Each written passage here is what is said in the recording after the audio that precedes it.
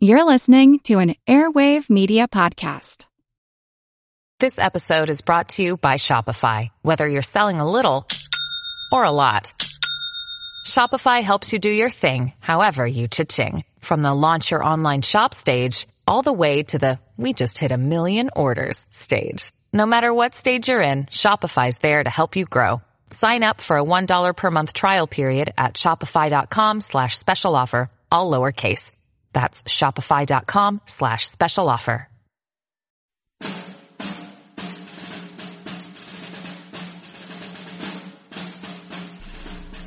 It was a beautiful place, a magnificent encampment, behind which, and protected by dense undergrowth, they managed to sustain the charge of 3 or 4 regiments.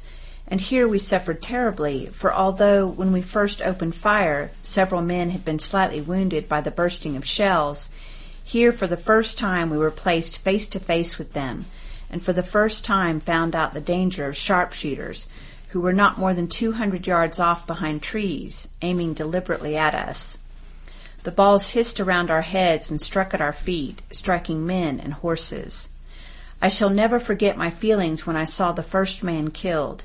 He was within 30 feet of me and held the position of number 4, in other words, the one who fires the piece, on the piece next to my piece, and just as he was about to fire the gun, a ball struck in front of the ear and he fell backwards, expiring without a groan. I received 2 bullets through the legs of my pants. Private Richard L. Pugh, Washington Artillery of New Orleans, Anderson's Brigade. The wounded came in pretty fast and soon filled up the hospital, and then they were laid down on the ground outside. We were all hard at work and only just begun at that when the rout began. Everybody else was running off as fast as possible, but the surgeons resolved that they would not leave their wounded, and I was not going to go either when my services were most required. Most of the hospital attendants ran away, but some remained, and we continued our work of attending to the wounded, though the bullets began to come unpleasantly near. One passed through the tent and within 3 inches of my head as I was dressing a wounded man, smashing a bottle of ammonia liniment that stood on a box beside me and sending the fluid right into my face and eyes. Very soon the rebels came pouring in on all sides. We, of course, made no resistance, and they did not fire upon us, though some leveled their guns at us, and we rather expected to be shot than otherwise. I know I expected every moment to get hit, for the balls were flying all around, although I do not think they were meant for the hospital or any of us around there. The ground outside was covered with the wounded all around, and the yellow flag was over the tent. I did not know but what I should get frightened in the first battle, but I believe I didn't. I was too busy, and if I had been ever so much scared, I don't think I could have run off and left our wounded crying for help. It was a pitiful sight, I can tell you. I hope I never to see the like again. Such groans and cries for help, and especially for water, water, all the time. We could not attend to them half as fast as they needed, though we worked as hard as we could. Soon after the first appearance of the rebels, General Hindman of Arkansas rode up and placed a guard over us and assured us we would not be molested, though we must consider ourselves prisoners. 2 rebel surgeons came up, too, and established their hospital right by ours and made liberal use of our medicines and hospital stores. There we worked all day upon the rebel wounded as well as our own, for there were a great number of them brought there. Private Samuel H. Ells, Hospital Steward, 12th Michigan Infantry.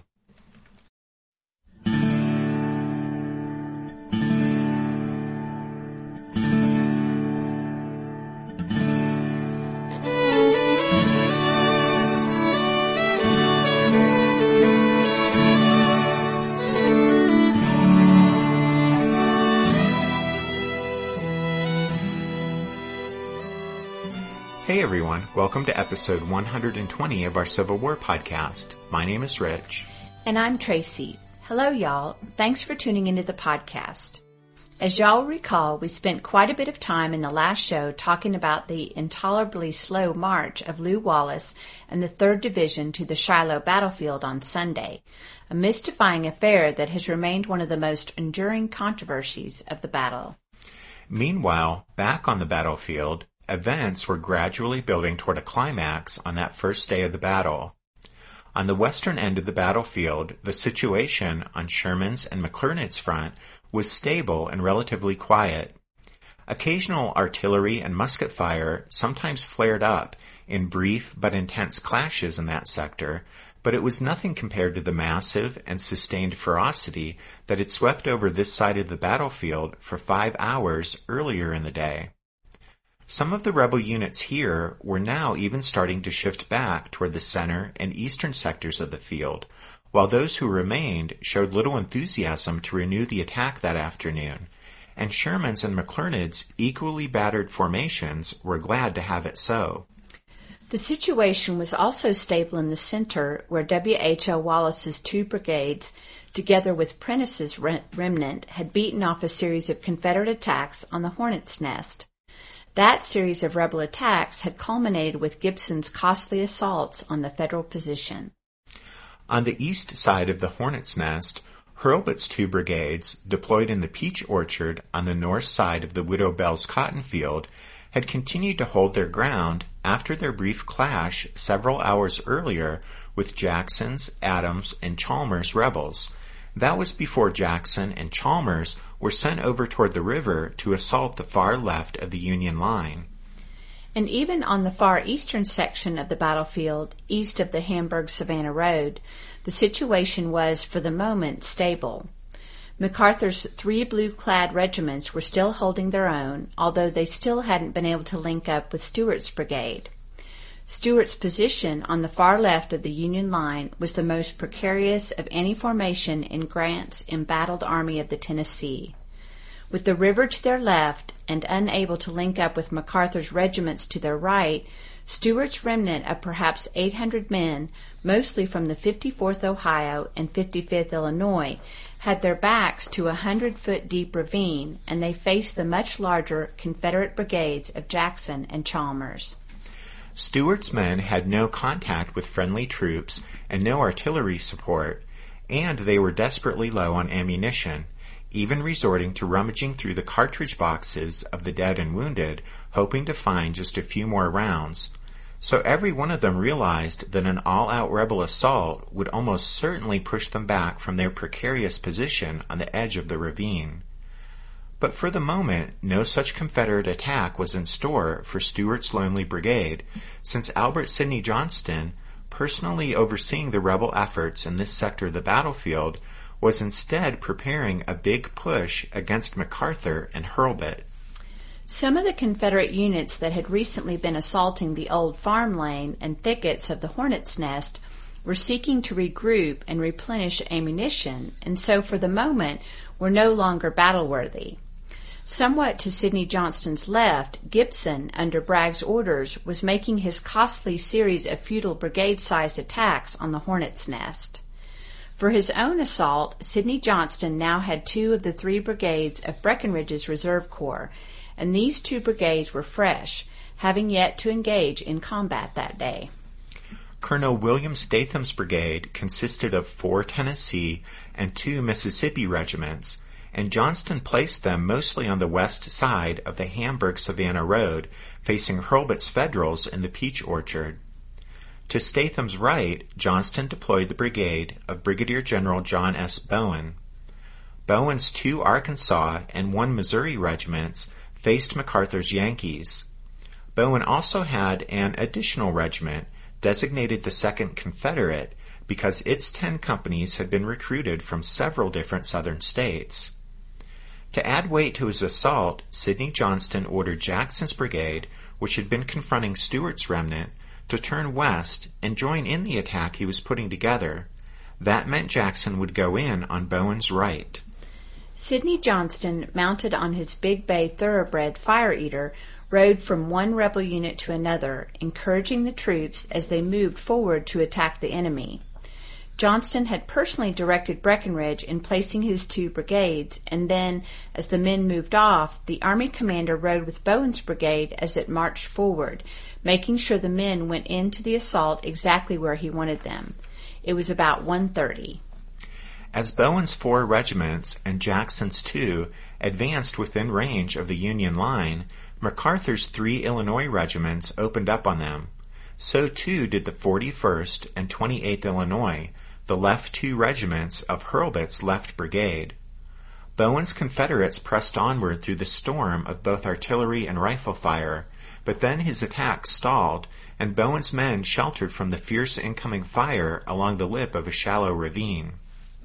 Sidney Johnston was watching the progress of the assault, and when it stalled, he spurred Fire Eater forward. Reaching Bowen's position, he rode along the lines, exhorting the men to rise up and close with the enemy, and thus encouraged, Bowen's men edged forward from their ravine.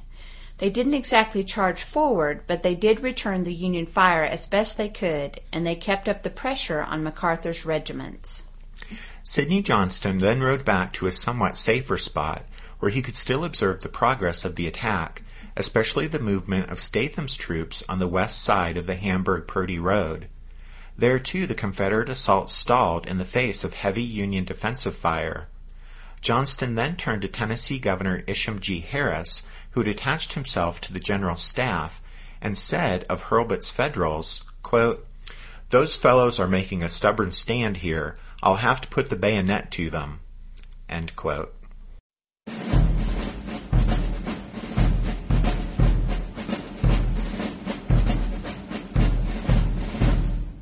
Want to learn how you can make smarter decisions with your money? Well, I've got the podcast for you.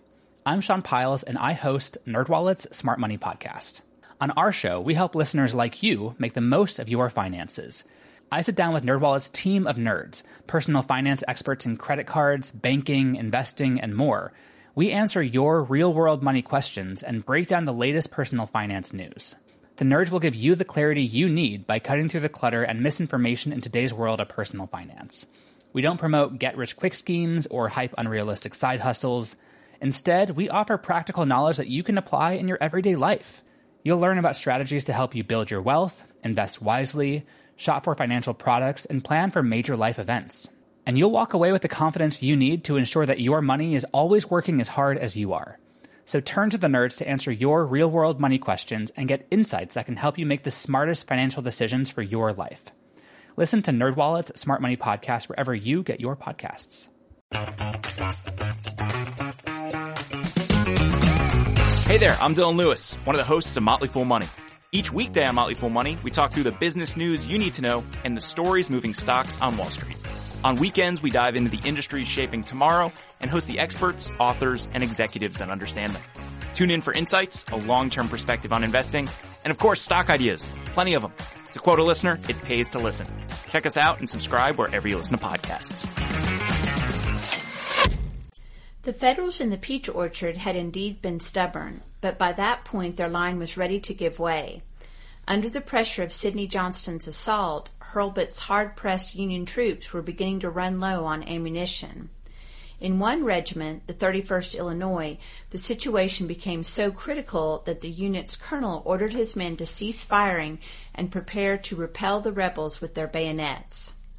MacArthur's troops, by now exhausted and badly battered, were experiencing similar problems, but the most vulnerable position in this part of the Union line was still Stuart's lonely brigade at the far eastern end of the line. Stuart's remnant was just about at the end of its tether. The men were down to their last few rounds, and some of them had none left at all, so Stuart gave the order to withdraw, hoping to pull back through the 100-foot deep, 100-foot wide ravine immediately behind him, quickly but in an orderly manner. It was too late for that, however. Some of Jackson's Confederates had already penetrated between Stuart's position and MacArthur's, and so they could fire down the length of the ravine at the retreating Yankees. At the same time, as soon as Stuart's men pulled back, Chalmers' rebels rushed forward in hot pursuit and lined the lip of the ravine, shooting down at the retreating Federals. The Union retreat became a complete rout, with one Confederate soldier comparing firing into the ravine to shooting sheep. The lucky Federals who managed to make it through that deadly fire regrouped several hundred yards north of the ravine. With Stuart's brigade out of the way, the Confederates had leverage on the next formation in the Union line, MacArthur's. The officers of the 50th Illinois, MacArthur's leftmost regiment, soon realized they were in for trouble. Sure enough, already engaged with Bowen's attackers to their front, when Jackson's Confederates came up on their flank, it was too much for the men of the 50th, and they fell back. The 9th and 12th Illinois were next up, and they put up a stubborn fight, but then the relentless rebel pressure from front and flank forced them, too, to retreat. With MacArthur's brigade to his left gone, Hurlbut could do little to prevent the Union defensive line here from continuing to unravel. He shifted units from his right to reinforce his now badly threatened left, and held his position in the Peach Orchard. It was approaching mid-afternoon by this time, and Sidney Johnston's assault had been battering the Federals in this sector of the battlefield for about an hour. After Stuart's and MacArthur's retreat on his left, Hurlbut's position was precarious. The Confederates had also managed to get 2 more brigades into the attack. Gladden's brigade from Wither's division of Bragg's corps struck Prentice's lines. Gladden's brigade was actually on its 3rd commander of the day, since Gladden and his replacement had both went down, and the formation was now being led by Colonel Zachariah C. Dees. To Dees' left, Stevens' brigade of Cheatham's division of Bragg's corps also attacked Prentice. This brigade had also lost its commander earlier and was being led by Colonel George Manny. Next to Manny's troops, Statham's brigade continued to keep up the pressure on the defenders of the Peach Orchard, even as Bowen's, Jackson's, and Chalmers' brigades bore down heavily on what remained of the Union left flank. Despite the Confederate advantage in numbers and position, the Federals defending the Peach Orchard stubbornly held their ground. In particular, the inexperienced men of the 45th Tennessee found themselves roughly handled by the troops of the 41st Illinois. The Tennesseans were stopped cold and fell back. Breckinridge came upon the scene and tried to get the Tennesseans to renew their advance, but he was not successful. In frustration, Breckinridge rode over to where Sidney Johnston was observing the fighting and complained that he had a Tennessee regiment that wouldn't fight. Governor Harris, sitting on his horse just a few feet away, was visibly upset at this embarrassing report. He asked Breckinridge to show him the regiment. Sidney Johnston thought that was a good idea, so Breckinridge took Harris over to the spot, and the governor proceeded to scold the reluctant troops from his state, but to little effect. The badly shaken regiment still wasn't willing to venture forth again into the storm of enemy fire sweeping the Widow Bell's cotton field. While Harris tried to get the 45th Tennessee moving, Breckinridge rode among Statham's other regiments, trying to get them to press the attack forward. Here, too, he was unsuccessful. Riding back to Sidney Johnston, the frustrated former vice president reported that he could not get Statham's men to charge. Johnston replied that he would help Breckinridge get the troops to fight, and in the ensuing action, although the Confederate Army commander's decision to lead directly from the front succeeded in getting a major assault launched against the Union defenders of the Peach Orchard, that decision also led to Sidney Johnston's death on the battlefield at Shiloh, as we've already described back in episode number 117. Although it led to his wounding and death, Sidney Johnston did manage to launch a simultaneous multi-brigade assault, something the Confederates were often not able to do at Shiloh. As the ragged rebel line advanced, the Federals defending the Peach Orchard opened a murderous fire with rifles and artillery, mowing down many of the attackers, but the Southerners pressed onward, and just as it looked as though the two sides would cross bayonets, the Union line began to give way. Abandoning the Peach Orchard, the retreating Federals rallied just to the north, taking up positions in the edge of the woods there. When the advancing Confederates crested the knoll in the middle of the orchard, Hurlbut's blue-clad line again laid down such a heavy fire that the rebels went to ground, seeking cover. And so, for the moment, the Confederate advance in this sector stalled again, although in seizing the Peach Orchard, it had just made a significant gain.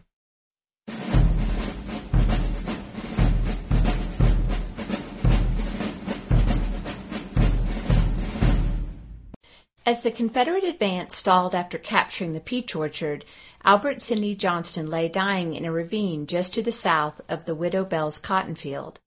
The group of officers around Johnston noted the time of his death as about 2:30. The staff officers wrapped Johnston's body in an overcoat or perhaps a blanket. Then most of them set out to carry or accompany the general's body back to the site of the headquarters camp of the night before. Several of them, though, went to inform the Army's other high-ranking officers of Sidney Johnston's death.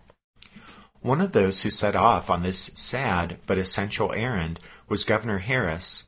His own horse had run off while he'd been attending to the mortally wounded Johnston, so Harris mounted Fire Eater instead. He didn't get far, though, before he realized that the general's horse was suffering so severely from wounds that it could no longer carry him. Finding another horse, Harris continued on to PGT Beauregard's headquarters, where the governor informed Beauregard that Albert Sidney Johnston was dead, and so he was now in command of the Army of the Mississippi. After receiving the news that he was now in command of the Army, Beauregard remained in the rear, directing events or responding to events from there, more or less as he had done through much of the battle. Braxton Bragg, after receiving the news of Johnston's death, moved over to assume the active direction of the fighting along the Hamburg-Savannah Road. He soon got the stalled Confederate attack moving forward again, pressuring Hurlbut's shaky new line behind the peach orchard. But despite the battering he had already received, and in spite of the almost desperate weakness of his precarious new defensive line, somehow Hurlbut's men held. This stand was probably due in equal measures to the stubbornness of the Yankee defenders and the continued difficulty the Confederates faced in trying to put together large, coordinated assaults. At the opposite end of the battlefield, the Confederates had by that time renewed their attacks against Sherman's and McClernand's battered divisions, although with much less force than earlier in the day. Only 2 rebel brigades were available to renew the assault here. One of them was Cleburne's. It was badly shot up, but well led. The other formation was Preston Pond's Louisiana Brigade, which had seen little action so far today and was nearly at full strength. That Southern manpower in Pond's brigade made a huge difference by mid-afternoon as the Confederates on the western end of the battlefield advanced once again against Sherman's and McClernand's 2 badly weakened divisions. Once again, the roar of heavy firing rose on the western side of the Shiloh battlefield. The Yankees held, but Sherman realized that the Union line would have to pull back again to avoid a collapse. It was probably around this time, mid-afternoon, that Ulysses S. Grant made another of his visits to Sherman. The Federal commander roved up and down his front throughout the late morning and afternoon, giving such direction as he felt his division commanders needed to hold the line. Grant encouraged them and assured them that help was on the way, that Lew Wallace and the fresh 3rd Division were marching down from the north and would no doubt be arriving on the battlefield at any moment. As he roamed up and down his lines, visiting his division commanders, Grant spent the least time with Sherman, in whom he had complete confidence. By late afternoon, the heaviest weight of the Confederate attack was shifting to the center of the line. The rebel brigades that had spent themselves attacking W.H.L. Wallace's line in the Hornet's Nest along the old farm lane and in the thickets there were still not ready to renew the contest. But when Brigadier General Patton Anderson's brigade shifted over from its previous position on the Confederate left, Anderson decided to have a go at the Union lines on the far side of Duncan Field, the position held by Wallace's men. Anderson's attack would be driven back, but the assault marked the beginning of the end of the Hornet's Nest. And next week we'll pick back up with the story right here and talk about the final collapse of the Union defensive position at the Hornet's Nest.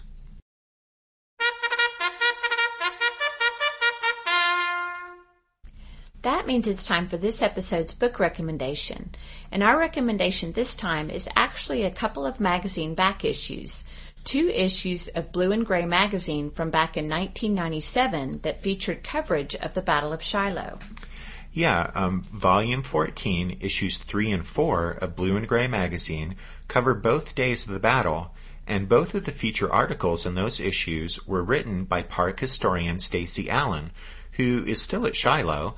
In fact, he's the chief ranger at Shiloh National Military Park. So if you're interested in picking up these back issues of Blue and Gray magazine, it's well worth your effort to do so. Don't forget you can find all of our book and magazine recommendations if you head over to the podcast website, which is www.civilwarpodcast.org. At the website, you can also find out about your podcast host, find links to the show's Facebook page and Twitter feed, and find out how to become a member of the Strawfoot Brigade. Speaking of which, with the members' episodes, we're still telling the story of the Great Locomotive Chase, and we just released the 4th episode in that series about that very dramatic Civil War story. Anyway, we have some new members to thank, Kevin, Mark, and Stuart. So thanks, guys. And then before we wrap up this episode, we did want to make one small special announcement, and it's that, at least until we finish up the Shiloh story arc, we're going to return to getting a new episode out to y'all each week. Yeah, truth be told, Tracy and I kind of miss doing a new show each week, and we've heard from some of you that you miss it too, and we realized that with having to wait 2 weeks for each new installment of a story like Shiloh, that can be difficult, and you've had to wait even longer for this particular episode, which we don't really have any excuse for the delay, except we live in Colorado, and sometimes it's unbearable to think of sitting inside all weekend working on the podcast when it's summer and it's so nice outside. And we've been working on another podcast project lately and trying to budget time for it too. But anyway, we think a good plan will be to put out weekly shows for you guys again, at least until we're done with Shiloh, and then we'll reevaluate things, right? Yep. Okay. So we'll talk with you guys again next week, but thanks for listening to this episode of The Civil War, 1861 to 1865, a history podcast. We do hope you'll join us again next time when we'll continue with the story of the Battle of Shiloh. But until then, take care. Thanks, everyone. Bye.